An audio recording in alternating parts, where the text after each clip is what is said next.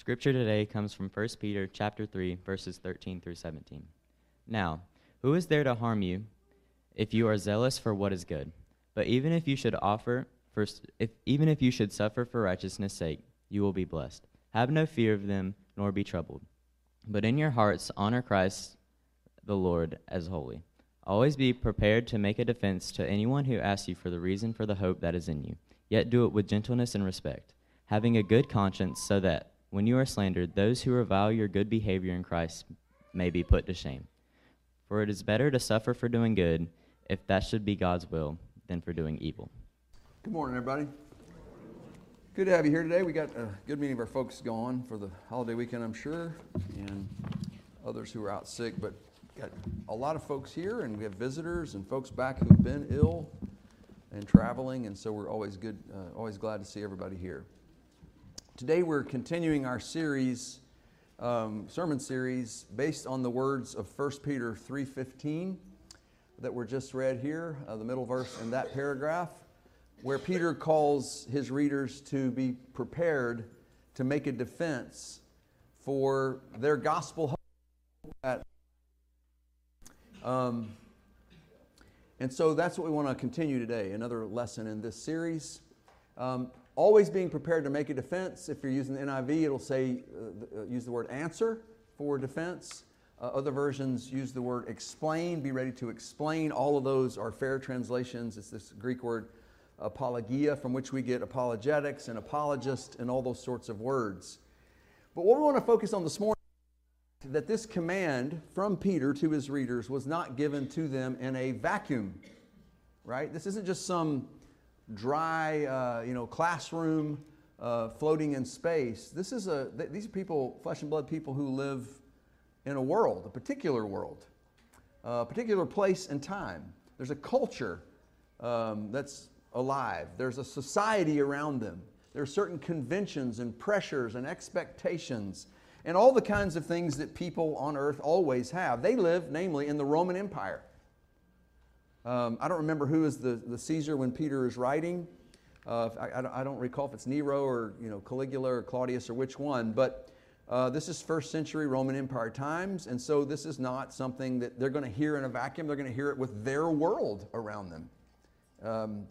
And the very fact that Peter had to tell them to do this, to be prepared to make a defense, to give an answer, to offer up an articulate explanation to anyone who inquires about this hope that has come to define them and give them their identity in Jesus, tells us that not everyone in their society found Christianity convincing, right? Otherwise, you're not going to have to defend it to anybody. We all agree. That's tacit, admission that it's not always going to be the most congenial idea. Maybe not even a comprehensible idea to many people. You know that people in the Roman Empire often referred to Christians as atheists because they had no visible God. It just looked like they don't have a God. They're just atheists. There are all sorts of misconceptions about people being cannibals because they ate the body of the Lord every week, in a supper called communion. Things like that, all sorts of misconceptions about Christianity. So he's saying, don't just leave that there. In your particular world, give a defense. Be able to explain it. Well, we modern readers of this text aren't in a social or political vacuum either. So it raises the question, if and when our society seems uninterested or ambivalent or even adversarial to the gospel of Jesus, how should we respond? I think this text is very relevant to that question. And this happens to be the weekend of July 4th, which is celebrated by Americans as the birthday of the United States, almost 250 years ago. And so many of our citizens are celebrating that. They're reflecting on the meaning of our nation and its history, the promise and the challenges, the ways that we've done exceptional things in our history and fallen short of exceptional ideals in many cases, but at any rate, remembering that and what it means to us. And so today, I want to look at this question again of offering up a defense of the gospel, but particularly in the concrete context of living in an earthly nation. We're in a kingdom of the world, you might say. It's not a kingdom, it's a democracy, but If we're using New Testament language, Revelation talks about the kingdoms of the earth versus the kingdom of God, that sort of thing. We live in one of those. The Roman Empire was one, we're another. There have been many between the two periods. And so what does it mean to defend the gospel in an earthly or worldly country? All right?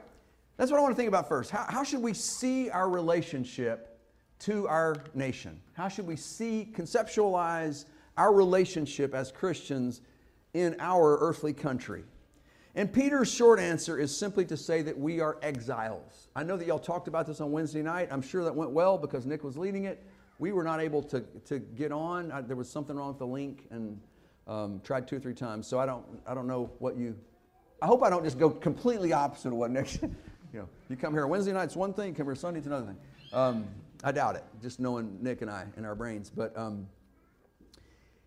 exiles. That's Peter's short answer. We are exiles. What are we talking about? Well, look at chapter 1, verse 1. Very first statement, the greeting, the salutation in the letter's opening is Peter, an apostle of Jesus Christ, and then his addressees, those who are elect exiles of the dispersion. This is the ESV. You may say something like scattering or something like that. It's the Greek word diaspora. So dispersion is literally just a transliteration. It's nothing more than that. It's putting English letters pretty much on a Greek word. And it was a kind of technical term. In the Greek translation of the Old Testament, the scriptures of the first century, right? They don't have all these other letters yet. They're getting them. But basically the Bible for the early Christians was the Old Testament. And then any new scripture that they get piecemeal over the period of decades.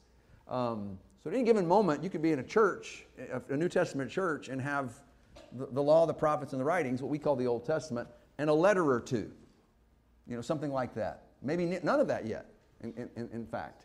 But the Greek translation of the Old Testament, which is the one Paul and Jesus quote almost always, which is called the Septuagint, from a couple centuries before the first century, use the word dispersion, diaspora, as a technical term for Jews who didn't live in Palestine anymore. Over the ages, the Jews had been dispersed all to the four winds, and this was a kind of technical term. He's saying the exiles of the dispersion. And, there's some debate on this, but I think pretty close to a consensus, at least this is my opinion, my take on this, that what Peter is doing here is he's wanting Christians in these particular provinces in the Roman Empire, Pontus, Galatia, Cappadocia, Asia, and Bithynia, Turkey basically, parts of Turkey, modern day Turkey. He wants these Christians to understand their experience in society through the lens of the Jewish diaspora. It's kind of a metaphor. I don't think he's writing just the Jews. He's saying you Christians are like the Jews, God's people, who throughout time have often been exiles. You're exiles. You're the dispersed.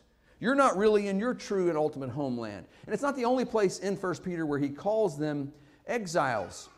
Over in chapter 2, verses 9 through 12, he says to Christians, you are a chosen race.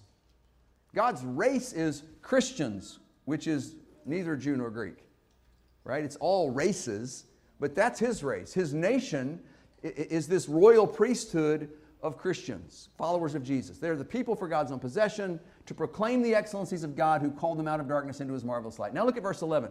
He says, beloved, I urge you as sojourners or pilgrims and exiles, foreigners. Your version may use the word foreigner. That's what the word for exile means. You're not really of the place where you're living. You're a resident alien, a sojourner, an exile, a foreigner. And he says, I want you, though, to abstain from the passions of the flesh which war against the soul, and keep your conduct among the Gentiles or the nations honorable. So Peter sees Christians and wants them to think of themselves as exiles. And over at the end of the book, in 1 Peter 5:13, he says that in the closing part of the book, he says, as New Testament letter writers often do, they're saying, I'm sending you my greetings from so-and-so. So-and-so says, hey, and all that. She who is at Babylon. Now, they're not literally in Babylon. Most scholars, I've not read any who don't think this, is saying this is just a reference to Rome. In other words, a metaphorical, Rome is the new Babylon. It's the pagan empire of the day.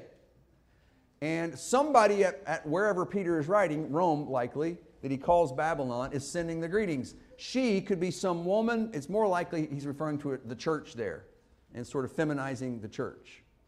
Either way, he's using Babylon as a kind of metaphor for living as a diaspora, a people displaced, a people who are exiled from their truest home. And so I want to raise the question with you, because really there's a sense in which we're all exiles. I think that's what Peter's saying. Christians sort of think of themselves that way.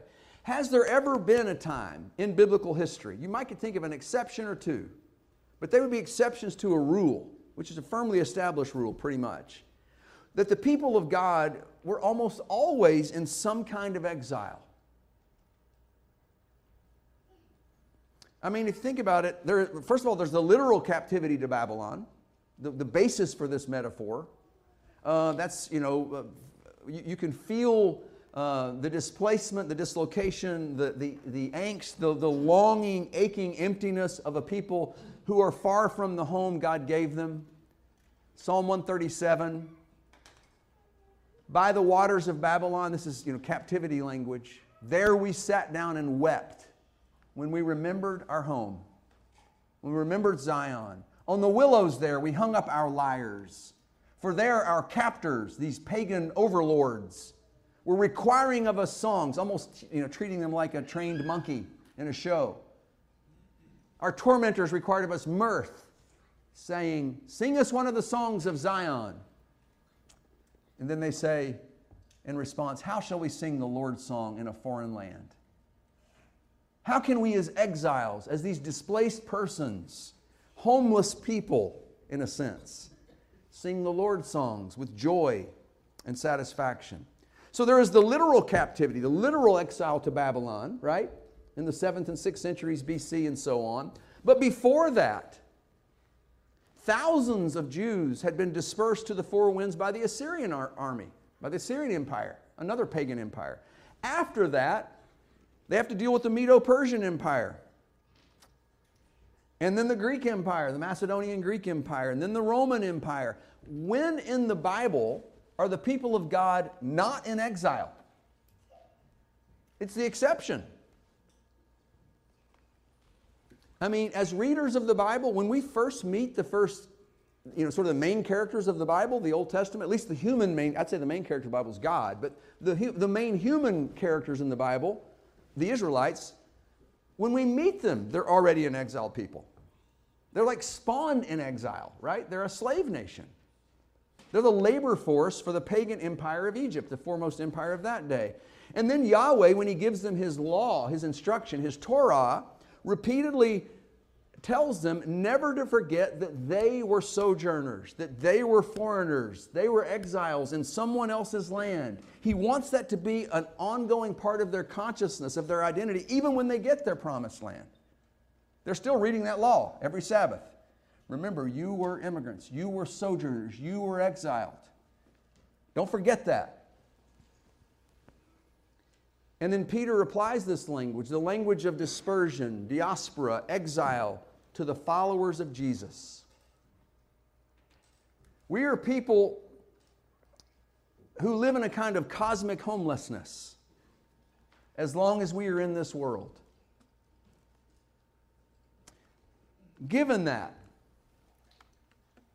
what should we Christians, this is really why I'm talking about this right now, what should be our expectations of our earthly country?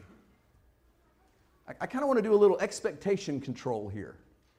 And I want the Bible to be what sets the parameters for those controls.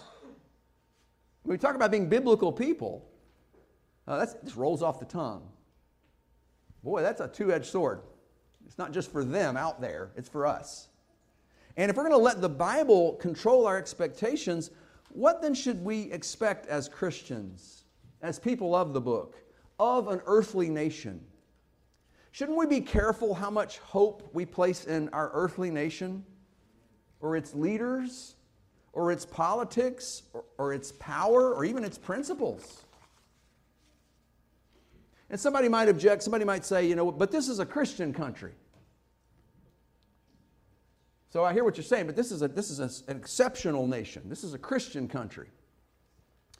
First of all, you won't, if you think that and are saying that in your mind, you will not be the first person. Americans aren't the first people who've said that at all. The British were saying that like crazy in the 1800s, and it's been said over and over and over. The Roman Empire, the late Roman Empire after Constantine was saying something like that. All right? And is that even, what are we to make of this claim, we're a Christian country? Let me just say, the true answer to that is kind of yes and no. It's not a neat, simple thing, not a binary answer. First of all, there's no part of our nation's founding that officially recognized Christianity or the Bible. There's no reference to any Bible verse at all or to the name of Jesus anywhere in the foundational documents. It's not in the Declaration, it's not in the Bill of Rights, it's not in the Constitution, etc. Now, were there Christians, believers in the time of the founding? Of course. But the documents don't say that. They talk about God and nature's God in a kind of deist way, which is honestly what the sort of first string founders were mostly. Now, there's some exceptions, but the big names mostly were deists in that time. But there was a strong sort of biblical, evangelical, that's a bad word, loaded with too much stuff now. Can't use that anymore.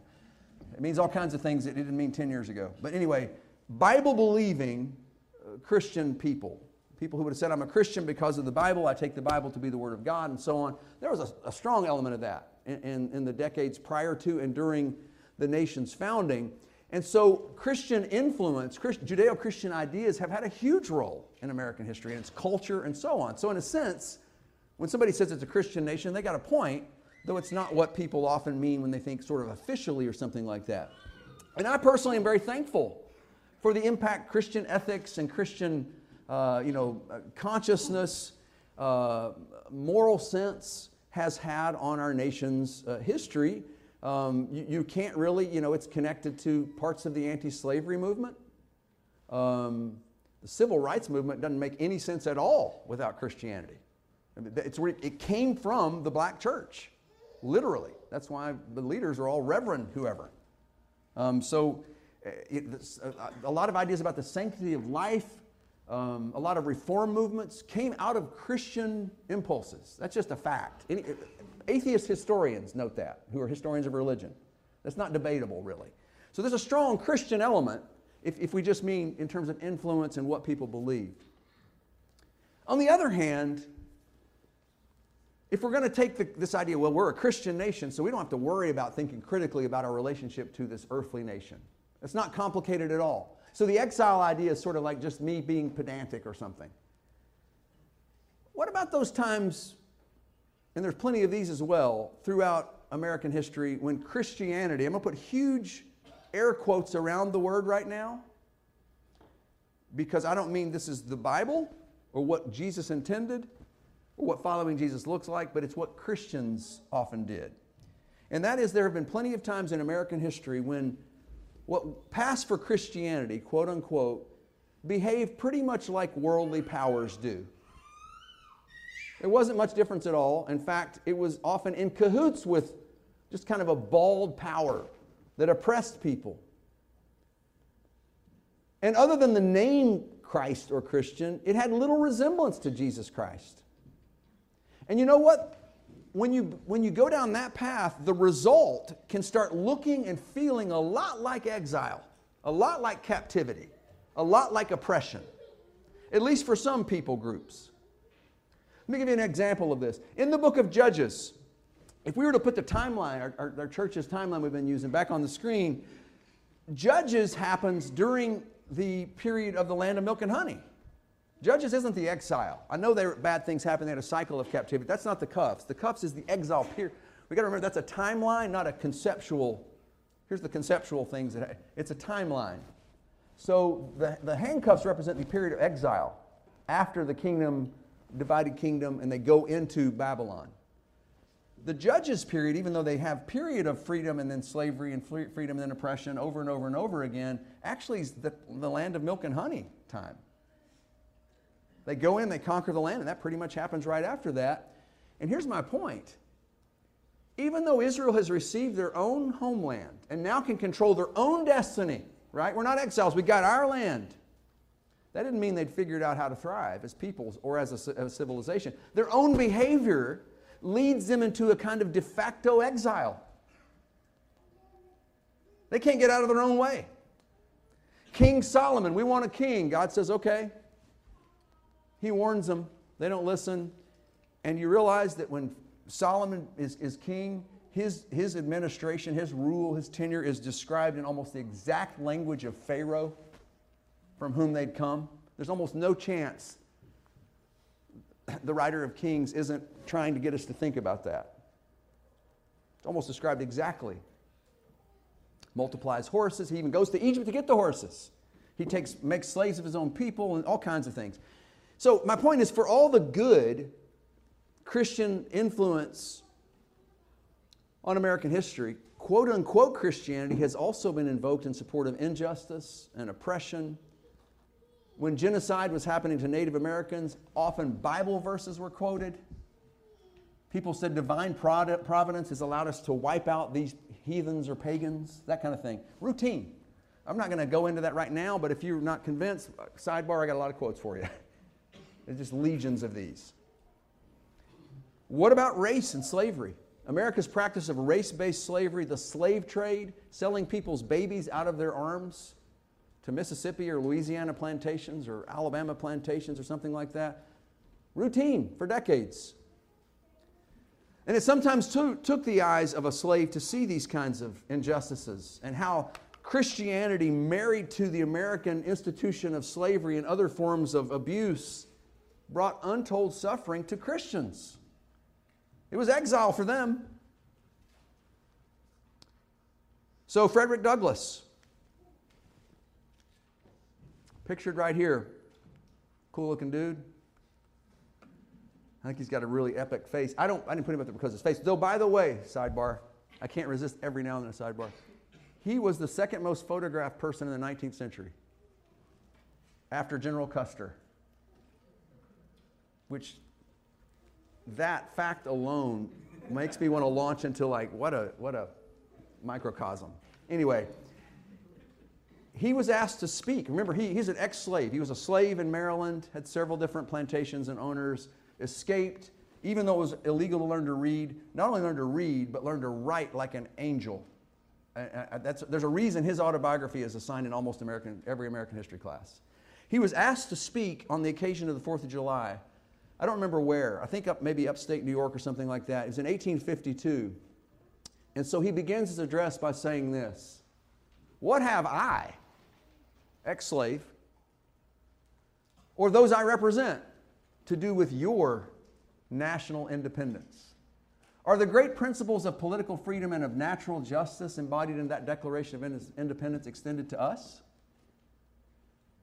And then he continues and talks about the role of the church. It's a long speech. I'm just jumping into this part about the church. I want us to think critically about what happens when Christianity gets all bound up in politics and the American government, or any nation's government. What kind of stuff can happen if we just uncritically accept that because right now it's our guys or whatever?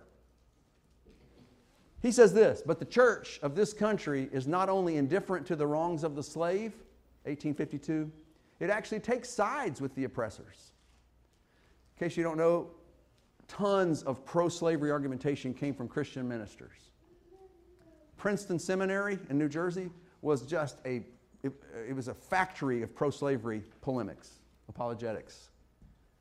Sermons, books, tracts, bought all over the South. Anyway, he says the church has made itself the bulwark, the wall defending American slavery, the shield of American slave hunters, a religion for oppressors, tyrants, man-stealers, and thugs. It is not that, he quotes James 1:27, pure and undefiled religion, which is from above, and which is first, James 3, pure, peaceable, easy to be entreated, full of mercy and good fruits, without partiality and without hypocrisy. He says that's not the American church right now.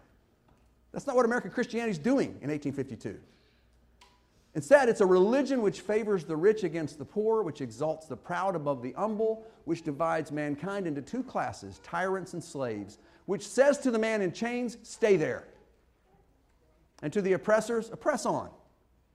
It makes God a respecter of persons, denies his fatherhood of the race, and tramples in the dust the great truth of the brotherhood of man. And if that makes us uncomfortable, ask yourself why. I'm going to leave it right there. Why would that make anybody uncomfortable? If they're into Jesus more than whatever's passing for their present nation. Where's your real country? We got to think critically, always, about that possibility of making an idol of our nation, or our country, or our patriotism, so that we uncritically look at what it's doing. We're going to hold it to its own ideals better if we're coming at it from the ethics of Jesus. So think about that. What's our relationship with our nation? And I say all of this simply to caution us against expecting too much of what is essentially a worldly nation at the end of the day. Kingdoms of the world, even the best of them, my opinion, off the record, is that ours is one of the best of them. I love it. I'm thankful for all the blessings of it. I love traveling elsewhere and seeing how other people skin the cat. That's a horrible thing to say. Get rid of that one. I need like a Arkansas to modern America, like, what would you call that? Like a translation book. You know, even if it's the best country you can think of, best principles, best ideals, it cannot be relied upon as a human kingdom to ensure human thriving, to execute faithfully the will of God. Now let me change gears a bit, but not too much, by asking, why did 1 Peter, just ask you to speculate with me for a minute, why is 1 Peter, the letter, the epistle of 1 Peter, which is largely focused on disciples of Jesus suffering for their faith during the Babylon of their day, which is the Roman Empire, why did that get included in the New Testament canon? We know there were other things written. Paul talks about another letter to Corinth that isn't in our Bible. It wasn't intended to be. It's not a mistake. He wrote a lot of things. It wasn't like everything he wrote becomes, a grocery list isn't in here. He goes to the market, to the Agora, and buys some, chickpeas and olive oil. That's not in here. So why did 1 Peter make it? It's for people in the Roman Empire. Millions of Christians since then have lived elsewhere. We don't live in the Roman Empire. We're not suffering at the hands of a Nero or a Caligula or some local procurator appointed by then. There must be something in terms of the themes of 1 Peter that are relevant beyond that time and place. Something about suffering for your faith that's potentially relevant for all Christians.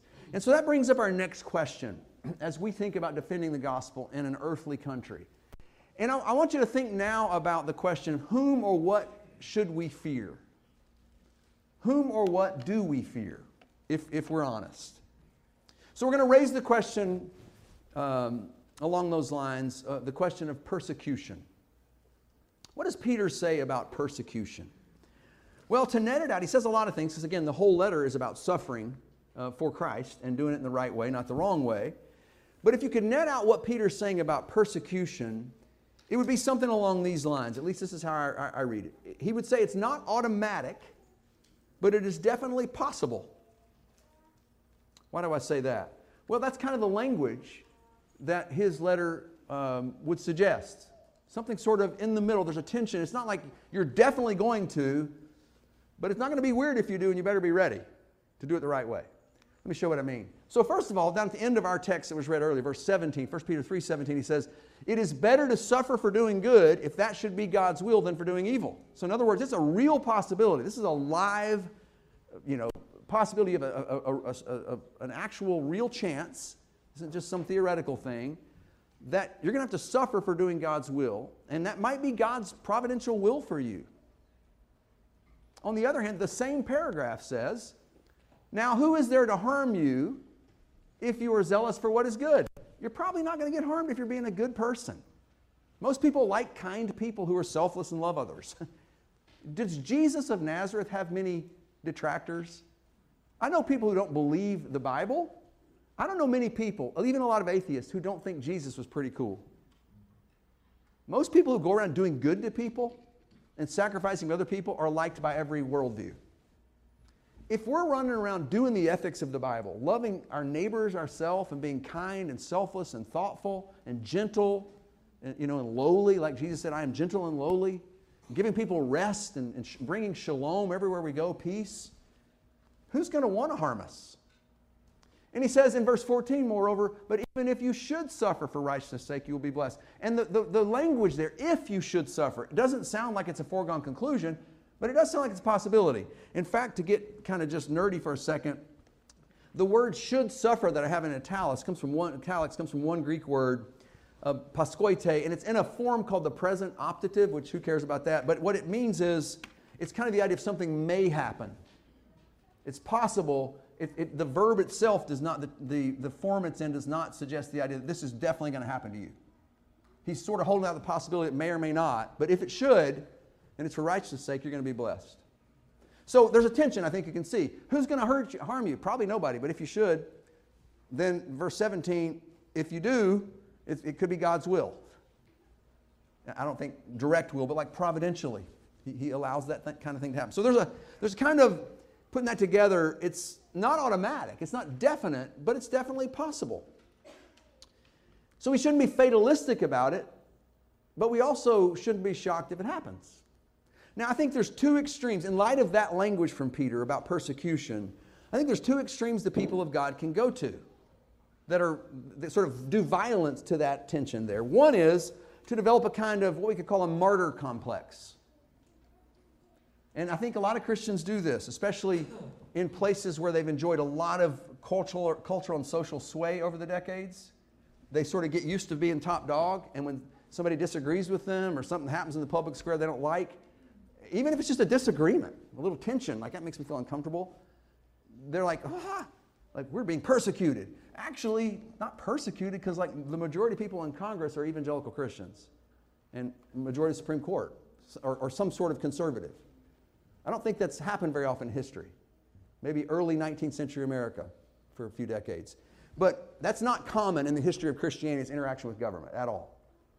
To just sort of have everybody, you might have the people in power, but the masses of numbers of people, I don't know about that. But let me share with you what one commentator says about Peter's language here. This is a commentary on 1 Peter by Karen Jobe. She says, such protection from fatalistic resignation may be needed especially for those in the church who are too quick to paint themselves as martyrs and who construe every slight offense as an act of persecution. Real persecution, people who are being persecuted, I don't think we should call persecution something where I'm just made to feel a bit uncomfortable. Somebody disagreed with me. That's not persecution. And I think we kind of do violence, no pun intended, to the people who have been persecuted by calling that persecution. We don't have a right to not be disagreed with. Jesus was disagreed with. Right? And so we shouldn't walk around with a martyr complex, especially in this country. That's just my 2 cents as a Christian and a historian of American religion. It doesn't fit the data very well. Now, that said, look at the rest of the quote. While persecution for Christ is a potentially real danger, and perhaps even inevitable from time to time, it is not to be expected at every turn. It is a potential real danger. And so that's the other extreme that I think people can go to in the name of God that would do violence to Peter's language, because the other extreme is to see any suffering for our faith as kind of wildly abnormal. That shouldn't happen. These are two sides of the same coin in a sense, I guess. But in 1 Peter 4, look what he says here. Beloved, do not be surprised, or as the old King James, I think, said, from channeling my childhood now, think it not strange at the fiery trial when it comes upon you to test you, as though something strange were happening to you. But rejoice insofar as you share Christ's sufferings. All right? So we shouldn't walk around with thin skin like we're the most mistreated people in history because something happened in a pagan culture, a worldly kingdom that we didn't get to dominate. Welcome to being the called out, not the majority. Welcome to holiness. That's what holiness is. You're different. You're unique. You're a peculiar people, Peter says. That's what exiled life looks like. Why do we expect otherwise? What Bible are we reading? You know what I'm saying? Like, when did the people of God ever, we're on top. And when they had a brief moment when they were kind of on top and had their own kingdom, things go south really quickly. A few generations. We bring ourselves into exile. What are we talking about? We're our own captors. Jesus said anybody who sins is the captive of sin in John 8. So we got bigger problems than what the they or the other are doing. We got ourselves. And thankfully, the gospel addresses that. What Peter probably has in view in terms of persecution is a more social kind. If you look at chapter 3, verses 16 and 17, again, from the text that was read at the outset, he says, so that when you are slandered, be ready to defend it, so that when you're slandered, those who revile your good behavior in Christ may be put to shame. Better to suffer for doing good. What kind of suffering is he talking about? Slander. Peter talks a lot about, disparagement, slander. People don't get where you're coming from, and they belittle you or cut you down or exclude you or treat you like, some kind of idiot or something like that. There's a social or cultural kind of persecution. Now, I will say this, that is still very real. Right? Sticks and stones will break my bones, but words will never hurt me. Not really. Words can hurt. Proverbs says so. So it's not the same as being flogged in a jail, but it's not nothing either. So, at any rate, how can we persevere faithfully in the face of whatever kind of suffering that living for Christ may dish out to us? How do we respond to opposition, to disparagement, even to persecution? Let me suggest to you that how we respond to those kinds of things is a function of whom and what we fear. Whom and what we fear. That's our question here. 1 Peter 3:14 says this, but even if you should suffer for righteousness' sake, you will be blessed. He instantly toggles to fear, the question of fear. Have no fear of them, nor be troubled. And when he says this, have no fear of them or be troubled, it is an exact quotation from, again, the Greek text of Isaiah 8. Exact language lifted out, and Peter now is reapplying it to a different situation. Back in Isaiah 8, the context was the nation of Judah was being told not to fear an alliance between their rival in the north, Israel, with the Assyrian Empire, with all of their weaponry and legions of soldiers. Judah's quaking in their boots. And Isaiah says, the Lord says through Isaiah to Judah, don't fear their fear. Well, Peter kind of tweaks it here and applies it to a different kind of scenario. He says God's people are now facing these social adversaries within their own society. And his basic upshot is, I don't want you to fear the people around you. Instead, I want you to fear the Lord Christ. I love the way the NIV renders this here, because I really think this is what the Greek is trying to say. It's translated different ways, this phrase, in your hearts, honor Christ the Lord as holy. The NIV puts it this way: revere or make holy, like fear in a sense. That's the one that really has weight to you. Christ as Lord. Who's the Lord is the question. Who's running things? Who's the boss? Who's in charge? Who's in control? And I think a lot of times when Christians start to forget the difference between the kingdom of the Lord and the kingdom of this world, whatever nation they're in, there's oftentimes a lapse in faith or trust going on as well. We've started banking on certain political visions, certain leaders, a certain military power, economic power, whatever it is. There's something else that's the functional Lord of our heart besides Jesus Christ, the meek and lowly one who willingly died at Calvary and turned everything upside down. We've kind of turned everything right back to the normal, conventional way, and power means power. Power isn't a cross. Power is a tank or a mutual fund or a balanced budget. That's not even a thing anymore. Forget that. Nobody believes in that anymore, apparently, anywhere. Other than talking. Been a while, right? Hot minute? Whatever. So, whom do we trust to be ultimately in control of this world and of its future? When I'm anxious about my life in this world, who am I banking on to sort of assuage that anxiety? And who am I trusting? What am I trusting? So think about that as well as we think about how we defend the gospel. So, and that's the point we want to drive out as we bring this to our final point, which is more of a conclusion, I think, in many ways. This charge that we're considering in this lesson, in this series of lessons, is to be prepared to defend our gospel hope. Give an answer for. Be able to explain, articulate to those who ask you the reason for that hope inside you. Like, what's going on? Who are you? What are you about? Can we articulate that? It's not said in a vacuum, so we got to think about these things. Where were these people? Well, he calls them exiles for a reason 3 or 4 times in the book. And if we're to read that and apply it to our time, these questions of what we fear, whom we fear, and whether we are exiles, they have implications for the way we visualize the whole business of being missional. What's in your head conceptually when you're thinking of talking to another person about the gospel? One of the things that needs to be in there are these kind of constraints on our expectations and what it involves. That's the context of 1 Peter. It's our context, really. It's anybody's. Because we all live on planet Earth in some country that honors all sorts of other lords and fears and powers and things like that. So how then, with those things in our mind now, how then should we defend the gospel? What does it say about the manner of our defense? Let me just, we can talk about this for weeks. We won't.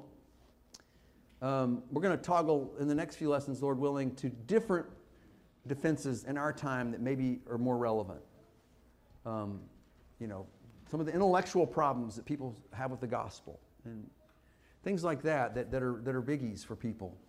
And we live in a time where people are deconstructing their faith in masses, in mass numbers. So we'll talk some about that. But for now,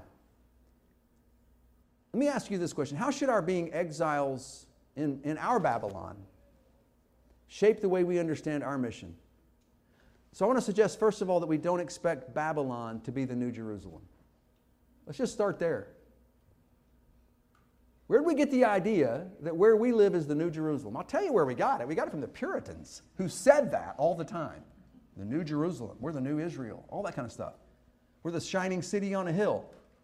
About 45 people said that before Ronald Reagan in the 80s. The first of which, I think, was John Winthrop, the governor of Massachusetts Bay Colony. He said it on the ship, Arbella, before they got off in the New World. Here's what we're coming to do. We're going to have a new Israel among all these pagans. America's not the New Jerusalem. I love America. I want us to win a soccer match once in a while in the World Cup. I mean, probably not going to happen. In men's. Women are way ahead on that. But we're not the New Jerusalem. And there will be times, there should be times, I think, when we will feel the angst of a Psalm 137. How can we sing the Lord's song with this going on? It's a foreign land. We should feel that. That's the heart of holiness, pulsing inside of us. That's okay. This world isn't our home. We need to get used to that feeling. We sometimes talk about the already not yet of the kingdom, and that comes from, I don't know who first put it that way, but when you read about the kingdom of Jesus in the 4 Gospels, it's talked about sometimes in the present tense, it's here now, other times it's talked about as a coming thing, by the same Jesus. And so theologians or somebody once said there's a kind of already but not yet tension about the role of the kingdom in the lives of Christians in the church. Well, that's a real thing. The not yet, half of that is real. A lot of times it just feels a whole lot like not yet. We're a long way. Your life ever feel like that? Sheree and I talk about this. This is a not yet time. Other times we're like, this is an already time, There's a tension. So we need to be prepared to be misunderstood, to be belittled or worse, and yet still maintain that good behavior associated with the gospel of Jesus. When you are slandered, those who revile your good behavior in Christ may be put to shame. He doesn't say strike out in the same way, fight fire with fire, be realistic instead of idealistic. He doesn't use any of that kind of worldly wisdom. He says, remember Jesus All over this book he says that. He suffered. We'll talk about that in a second. It's better to suffer for doing good, if that should be God's will, than for doing evil. So just keep on. Keep on following Jesus. And then secondly, in addition to not expecting Babylon to be the New Jerusalem, know that as we live in our Babylon, we have a responsibility, even in the face of opposition, if that should be the case. It won't always be, but it very well may be. To gently, that's what 1 Peter says, gently, patiently, respectfully defend the gospel. In your hearts, he says in 1 Peter 3:15, honor Christ the Lord as holy, always being prepared to make a defense to anyone who asks you for a reason for the hope that is in you, yet do it with gentleness and respect. Just because you use the word defense, don't let your brain go to mush and think, we're going to do an 11-man blitz. Defense, that means defense. We're going to have a walled city? No, let the original language and the whole idea here. It's just the word apologia. It can mean reason or answer. You are defending, but it's in a way that looks like the cross in its manner, not just its message. You can't just get the message right and then let the manner contradict the message by being harsh rather than gentle and disrespectful rather than respectful. That person who renounces Jesus or doesn't even have a clue what Jesus means, and it's been so messed up with the culture war stuff, he don't even know what Christian is. Bless his heart. People coming by that honestly nowadays, in my opinion. There's a lot of noise out there about what Christ and Christian even means anymore. But he's still a person, she is still a person made in the image of God. They are owed our respect. In the same way that God gave us respect in Christ when he came to us when we were wandering like the prodigal. Using the wherewithal that he gave us, the breath he gave us, the energy he gave us, the resources he gave us to lead a life, to fuel a life that was far away from him. What did he do? He took us back. He came after us. He had compassion on us. And he's calling us to do the same thing.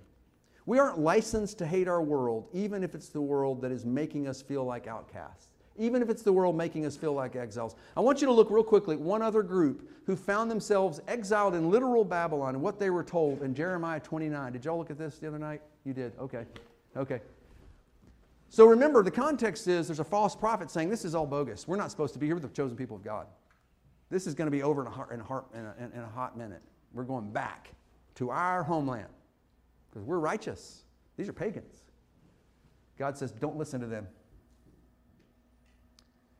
Thus says the Lord of hosts, the God of Israel, to all the exiles to whom I have sent into exile from Jerusalem to Babylon. Okay, now remember, pagan people, pagan culture, worshiping other gods who have creation stories about other gods. Right? We know about some of these stories.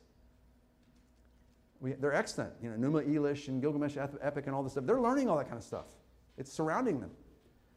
In that world, he says, build houses and live in them, plant gardens and eat their produce. Take wives and have sons and daughters. Take wives for your sons and give your daughters in marriage, that they may bear sons and daughters, multiply there and do not decrease. I don't think he's saying compromise with them, but he's also not saying become a bubble society that has nothing to do with this god-awful, forgotten place. Instead, verse 7 says this, but seek the welfare. Your version may say peace. It's the Hebrew word shalom, which means fully orbed thriving. What God meant the world to be, Eden. It doesn't just mean absence of war. It's just full thriving, intellectually, culturally, psychologically, physically, environmentally, all of it. That's what he says to seek for the city, for pagan Babylon, where I have sent you into exile, and pray to the Lord on its behalf. For in its welfare you will find your welfare. In other words, you're part of that country. You're homeless in a sense, you're exiled, you're really a citizen of the heavenly commonwealth, but I've put you here, and I want you to do your best to bring my way and my goodness to those people. P.J. Ochtemeier writes this, cultural isolation is not to be the route taken by the Christian community. It is to live life openly in the midst of the unbelieving world and just as openly be prepared to explain the reasons for it. And we can do this if we trust the lordship of Jesus. Do we really believe He's Lord? This is my Father's world. Oh, let me ne'er forget. We forget, man, when the polls open, don't we? We forget when we fire off Facebook posts. It's like it's hanging on something else or someone else. It's His world. Moreover, as we seek to give an answer to our world for the gospel hope within us, we must trust the approach of Jesus Himself. After all, it's His gospel. His gospel we're being called to defend. What's His approach? The very next verse. For Christ also suffered once for sins, 1 Peter 3:18, the righteous suffering for the unrighteous, that He might bring us to God, being put to death in the flesh, but made alive in the Spirit. Christ came into a world of unrighteousness, suffered at the hands of those unrighteous, and yet willingly absorbed all of that unrighteousness. Why? That He might bring us to God. And that's what we're called to do, bring people to God. Not make them feel bad because they made us feel bad. Right? Not recapture American history or whatever. The way it was when I was a kid. Whatever golden age we've imagined it to be. You know, when a lot of us were kids, some of us in this audience, a lot of people in America were not even allowed to vote in those glory days. There's never, the good old days are going to be new creation. That's the good old days. It's the good new days. That's what we need to be talking about. And to the extent that we live like Jesus, we're His kingdom now. We're the new creation now, at least a glimpse of that for the future that's coming. Let's believe in that. And let's not confuse the kingdom of God with the kingdoms of this earth. And let's trust the lordship of the one who's bringing it about. He's writing the story, and we know where it goes. We know the conclusion. Amen? All right. Thank you for your attention today. Sorry I've gone long. But I did. Sorry. I want to say about it. I just did. I can't get it back. Well, look, it's 11:10. Anyway, we're going to sing a song in a minute that Kevin's going to lead us in. And if in any way you are subject to the Lord's invitation, we stand ready to help you come to Him in all the ways we understand the Bible to teach it. We can talk about that. We can study it. But let's all right now stand and sing.